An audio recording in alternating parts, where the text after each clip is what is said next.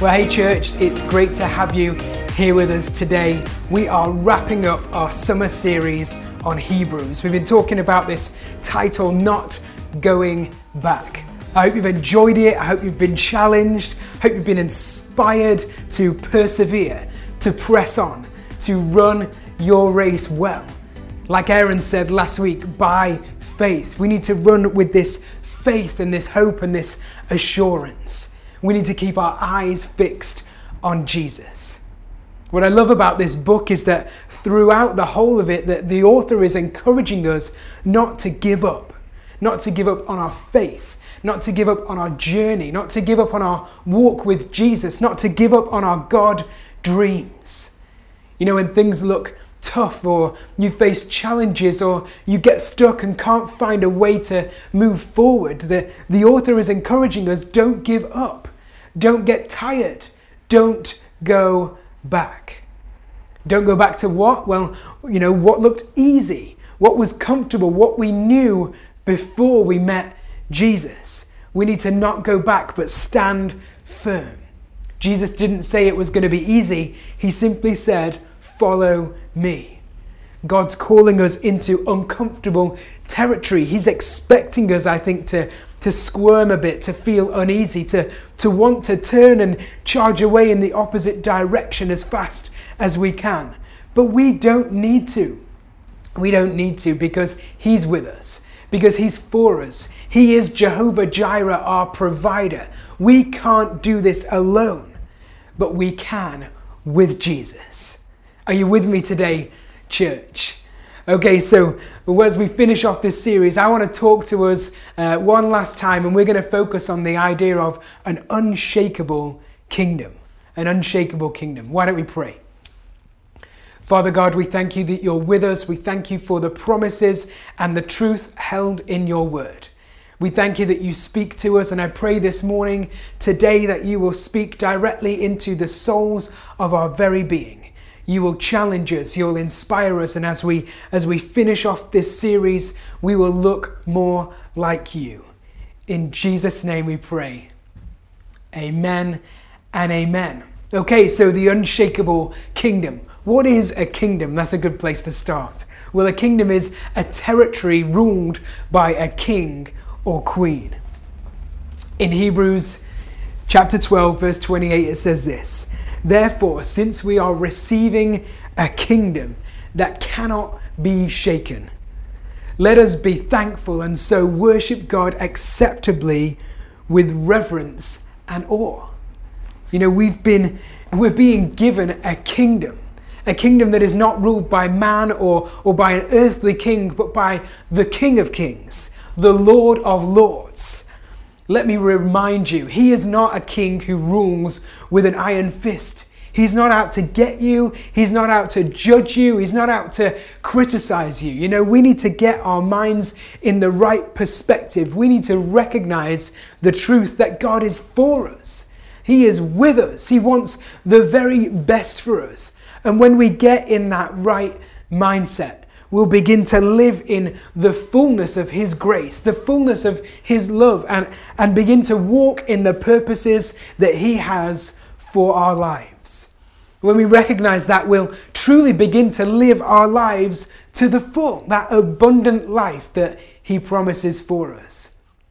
You know, our King is undefeated. He's never lost. He created the heavens and the earth. He cares for you and He cares for me. He's not a king that's ruling in a castle or a palace that knows nothing about His people. He's not this distant king, but He's a king who cares, a king who knows you by name, a king who loves you like a father. And so today we're going to look at some keys as to how we can enter into and walk into this unshakable kingdom. The first key that I want to talk about this morning is time to seek. Time to seek. You know, we're all looking for contentment. It's this innate drive within our lives that we want to feel content. But the problem is that we'll never be content. I'm just here to encourage you this morning. Because we think that if we get a bigger house or a better car or a higher paid job or a gorgeous wife and a beautiful family or more money, more friends, more Instagram followers, then we'll be happy.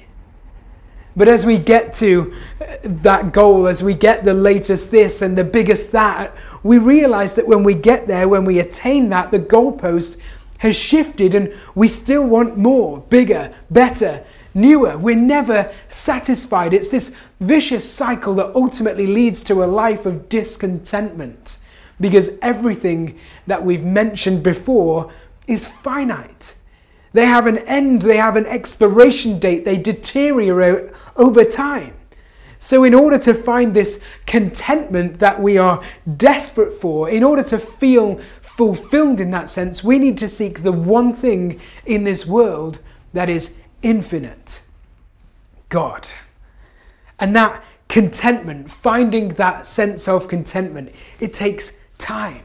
It takes more than just turning up to church for an hour on a Sunday. It takes time. So what motivates us in carving out this time from our busy lives? Well, I believe it's thankfulness. Therefore, since we are receiving a kingdom that cannot be shaken, it says, let us be thankful. When we recognize that everything we have comes from God, it creates within us this spirit of thankfulness. And then out of that, a desire to spend time with Him. So I encourage you today, count your blessings. It's easy to forget to do that, but count your blessings. God, I'm thankful for my family, my friends, a roof over my head, food on the table, a community like Hope Church where we're encouraged and empowered to fulfill God's purpose in our lives. God, I'm thankful that no matter how much you've got going on, this great God with so many people speaking to Him, praying to Him, reaching for Him, no matter how much you've got on, God, you've always got time for me. No matter how far I run in the opposite direction or how fast I go, you'll never give up on me. Even when I give up on you, you don't give up on me. God, I am so thankful. Thank you for your sacrifice, that even before you knew me, even before I knew you, you sent your Son to die for me, to pay the price, to wipe clean all of my sin. You chose me. So God, I am thankful. And then what? Well, out of that thankfulness comes worship in true awe and reverence. Our thankfulness becomes a motivation to worship God. So if we're going to create time to seek God, it requires us to be present. It requires us to be present. And I'm preaching to myself right now as well. Have you ever been in a conversation with someone and they're kind of half listening and half scrolling through their phone? I am so guilty of this. Just ask Ruth. And I find that my mind is racing 100 miles an hour through this never-ending to-do list, and I'm trying to simultaneously listen and be present and pay attention to my wife, but at the same time I'm trying to do all this in my brain, and I'm a man, I do not have that skill set. And it's the same with God. If we're going to spend time with Him, we can't be half listening and half scrolling. We need to be present. We need to carve out time from our busy lives to truly seek God. Ask yourself right now, what is God saying to me? What is God speaking into my life? If the answer is nothing, then I want to suggest that perhaps you're not listening. Perhaps you're not creating that space, that time that God deserves in order to build that relationship and in order for us to enter the unshakable kingdom that we're talking about today. You know, I love a good TV series. I love to binge watch series. It's it's bad to say it. I'm kind of getting to the point where I've almost completed Netflix. I'm acknowledging that to you today. Sometimes acknowledging the problem is the first step to overcoming it, so pray for me.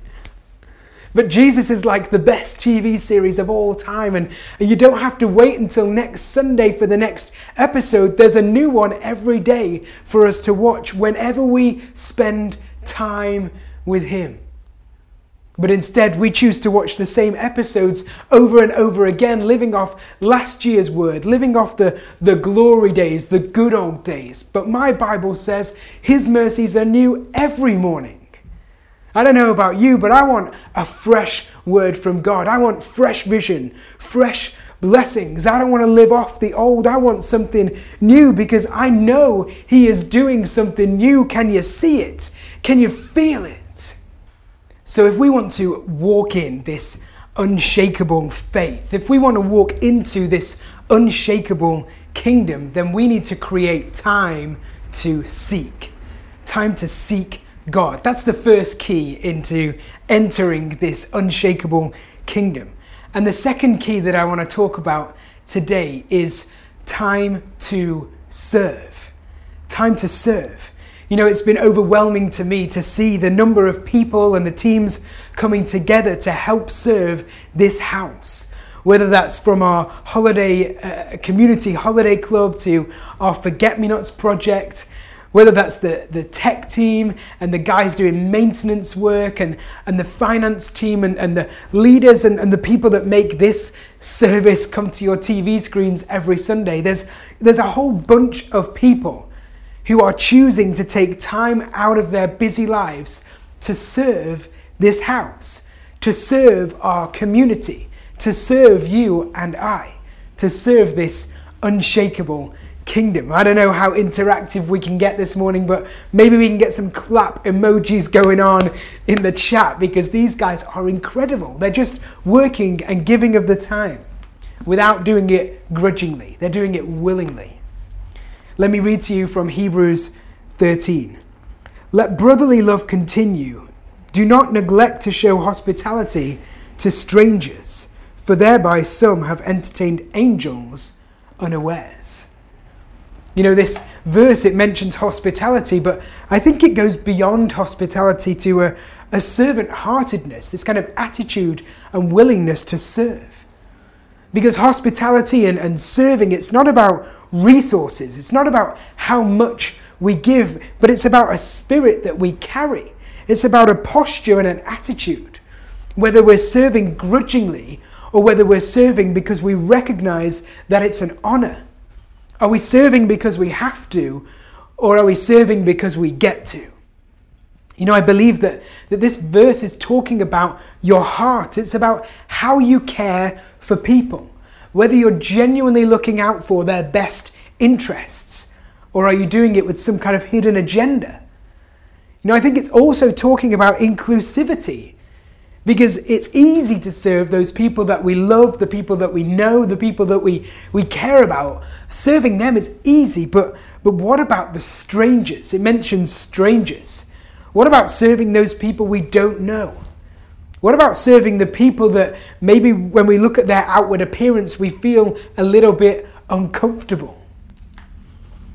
And then it goes on in verse 3, remember those who are in prison as though in prison with them, and those who are mistreated, since you are in the body. It almost sounds like the author is encouraging us to a place of empathy, of trying to feel what it is that they're feeling, whether it's imprisonment or hurt or shame in that sense. You know, when you hurt, I hurt. When you suffer, I suffer. I can kind of feel what you're feeling. And empathy is great. It's really important. But if you look back to verse 1 and the words that it used there, I believe that it's talking more than just empathy. It says, let brotherly love continue. Let brotherly love continue. You know, in the Bible, there are 4 types of love. If you look at the Greek, there's agape love, and that's the love that describes God. This unconditional love, this love without expectation or demands, this love that doesn't quit even when rejected. So that's agape love. And then there's eros love. And as you might guess from the sound of the word, that's this erotic love, this romantic love that you would find between a husband and wife.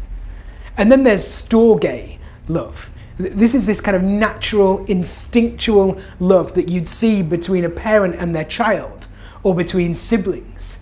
So you'd think that maybe that's what it's using here when it says brotherly love, but that's not the word that is used in the Greek. What it's saying is philia love. And what that means is it's translated as brotherly love, but it's talking about a deep friendship, a partnership. You know, there's a proverb that says, some friends may ruin you, but a real friend will stick closer than a brother. You know, I believe the author is saying here that it's more than just empathy, it's more than just trying to understand what they're feeling, but actually loving them with this deep brotherly love, this partnership.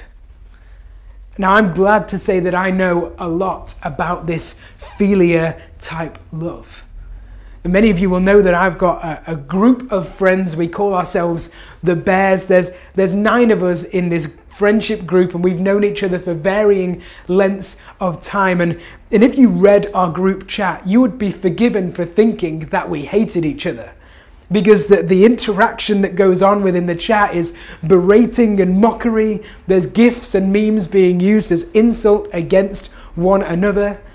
But underneath all of that bravado, that humor, that laughing and joking, underneath all of that is this true friendship. A friendship that runs deep. It's this partnership that we're talking about here. And I know that any one of those guys would drop everything in a moment to come and help me if I'm struggling. I know that I can reach out to them for prayer, for support, for encouragement, whatever it is that I need. And it's the kind of love where I know without a doubt that they've got my back, that they are for me. So what I think this verse is challenging us is, what if we started to view the people in our community, those that we don't even know, these strangers, what if we started to view them with this kind of love? What if we chose to show the kind of love and friendship that surprises people, maybe shocks people, maybe even makes them suspicious because, well, I don't deserve this. You don't even know me. What if we're intentional about creating time to serve? Creating time to serve our friends, our neighbors, our community from this place of philia love, with this passionate enthusiasm.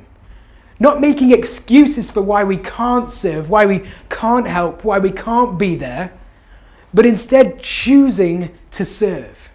Not because we have to, but because we get to. It's a privilege. It's an honor. I believe that it's what we're called to do as believers. It's who we were created to be. It's how we were designed to live and to love in our lives.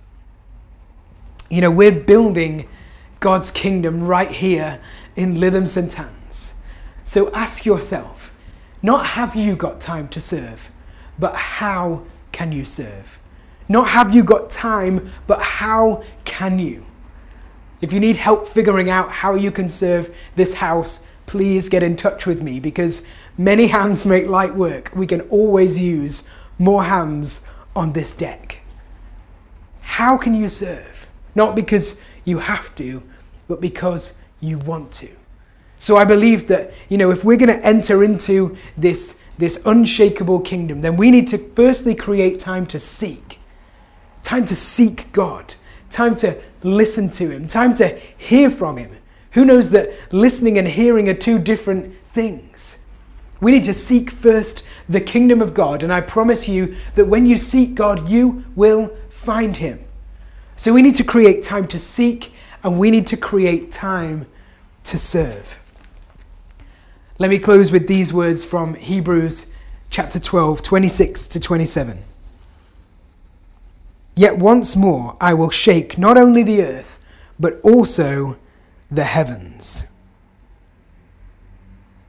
That phrase, yet once more, indicates the removal of things that are shaken, that is, the things that have been made, in order that the things that cannot be shaken remain.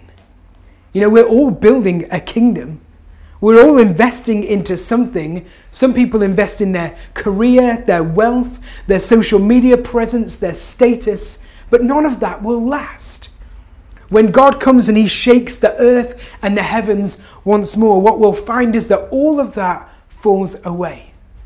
Because all of that is finite. All of that has an end. All of that will get to a point where it's worthless. So what we need to choose is to invest in, to sow into a kingdom that will last. A kingdom that will outlast anything that the world encourages us to invest into, to chase after, to put our efforts, our finances, our lives, and our energy into. What these verses are telling us today is that we need to invest in, we need to create time to serve, to seek, to invest into an unshakable kingdom, something that will last forever, the kingdom of heaven. So I close with this, asking you, what kingdom are you building? What kingdom are you investing in? Where are you putting your energy, your efforts, your finances, your skills? Where are you channeling all of that which God has given you? Because he's calling us to invest into a kingdom that cannot be shaken. That when he returns and he gives this world a shake, that we will remain, that we will be firm, that we will still be here and we'll be able to say, look, God, I served you. Not because I had to, but because I wanted to, because I longed to, because I love you so much that I chose, that I was intentional about serving this unshakable kingdom. Why don't we pray? So, Father God, we thank you for your presence in our lives. I thank you that when we seek you, we will find you. I thank you that you are infinite, that you are the Alpha and the Omega, that you are the first and the last, that you are without end. And so I pray that as this message was spoken out, that as you breathe life into those watching, those listening today through these words, that you will encourage us and challenge us to seek your face, to create time in our lives to seek you, knowing that when we seek you, we will find you. I thank you that you are always speaking. And I pray that we will take the time to not just listen, but to actually hear what it is that you're saying and speaking into our lives and over our lives. And I pray that out of that time spent in your presence, that precious time in your presence, we will be filled with this thankfulness, this heart of gratitude that wants to just worship you and praise you and serve you because of all that you have done for us. I thank you that before we even knew you, you made the choice to send your one and only Son to this earth because you loved us so much. You sent your Son to die for us, to rise again on the third day, to conquer death so that our sins can be forgiven past, present, and future.